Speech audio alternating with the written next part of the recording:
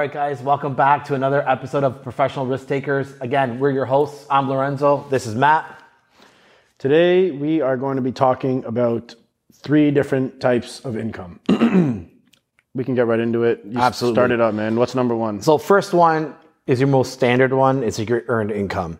So, and everyone knows the earned income. Basically, it's like it could be a salary, it could be your hourly rate, it could be tips, depending on the type of job that you do. Yeah. So this is like pretty much your basic one that we see across the board. Yeah. Is your so essentially, it's a job. It's money that you work for. You trade your time, you get money in return. Exactly. It comes in a form of a salary or it comes in the form of a wage, an hourly wage. Right. Okay, so So trading the time for the money to pay show up somewhere, sweat a little bit, deal with a little bit of bullshit, whatever the case is. So that would be something you earn with your time. Correct. Right? Yeah. Number 2 is what they call portfolio income. Mm-hmm. And what falls under this category, under this roof, would be things like dividend stocks, dividends from a company you may own. That's right. Shares in a company. Capital gains. People have real estate portfolios, right? So this would be if you sell one of your homes or one of your units or one of your buildings, this is money you make on the sale. It goes towards your capital gains. You didn't work for it. It's something that you had, and then you sold. Right, and it's not your principal residence either. It's not your principal residence. Yeah, exactly. And for those of you who don't know what a dividend is, I'm not going to give you a dictionary definition here, but in layman's terms, for example, in the stock market, there's something called blue chip companies, which are companies like Walmart, Amazon, like these big corporations, worldwide, massive. And you know what? They don't even have to be that big. There are some smaller ones, but they literally, TD Bank is one of them. There's some banks.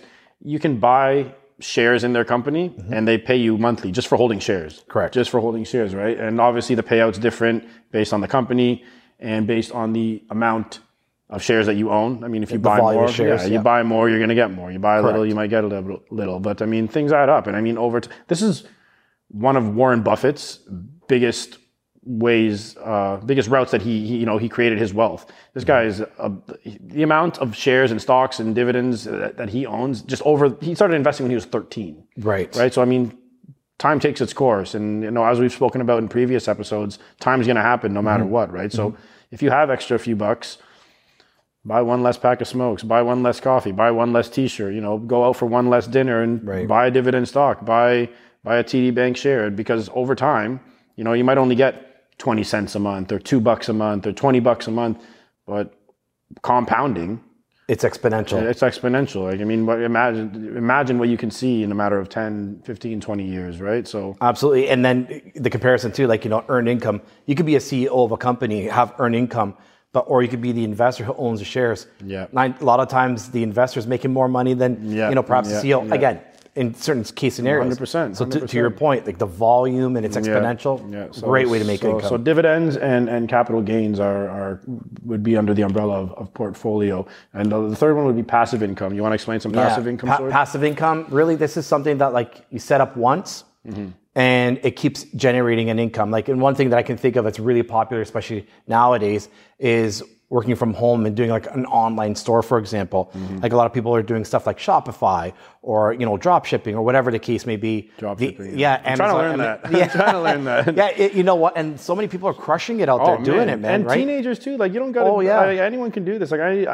have a Discord thing that I use, right? And it's an online chat community where I keep in touch with people just from around the world in terms for business and trading. And there's some youngins out there, man, killing it. Absolutely. Killing it. I'm like, man, I got to learn what the hell's going on here. And honestly, they say all you need is your phone or your laptop. And how often are we on our phones? All the time. Yeah. On our laptops all the time. Trade the scrolling and, build a Shopify, right? That's a great idea. And those are some examples, right? Yeah. But again, the passive stuff is something that even when you're sleeping, you're still making money, right? Yeah. And, a few other examples would be something like rental properties.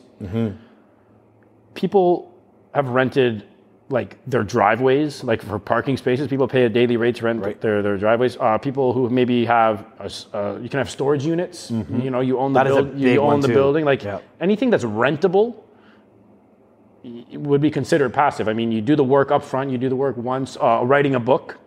creating a song that, you get royalties off of. Exactly. You spend the 9 months writing this book, you pay for the publishing, you pay for the editing, and it then keeps it's published. paying you back. And that's it. You throw it up on Amazon, Yep. you charge $9.99 or $29.99, whatever you think is reasonable for your book and the value you're providing. But every time it sells, you get a payment, and it's passive. And there's one thing I want to touch on. The word passive, I feel like it's thrown around very.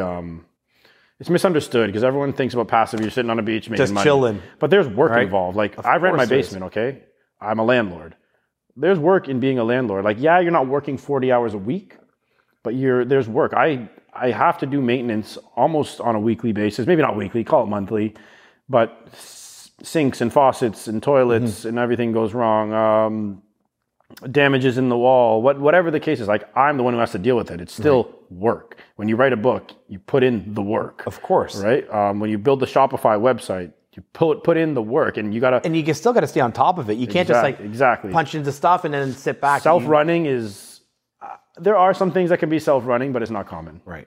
And that's an excellent point. Like, not to get that confused, that passive is just like doing nothing. No, that's not the case. Yeah. There's always work. I would say the hours are lessened, but you can't just like screw off. You can't just screw off. So, I mean, those are the three types. Those are some examples. You want to give them a quick little recap? Absolutely. So here's a recap, guys.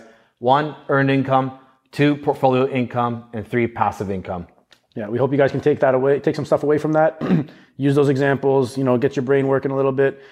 And you can do a lot of this stuff while having a job, right? You don't got to be... You don't have to be tied up to just one stream of income. You can have all three if you want. Yeah, so I mean, you can be doing little side hustles. Another thing we thought came to mind is side hustles. I mean, again, that would be an earned income. You might go, do a part-time job, but put in the work, put in the hustle. Get creative. Being creative is huge because there's opportunity everywhere. You just got to train yourself to see it. Every corner you turn. Be open-minded about it. Yeah, open-minded about it, and take some risk. We're the professional risk takers. We're trying to encourage you to take professional, calculated, smart risk. So open your mind, open your eyes.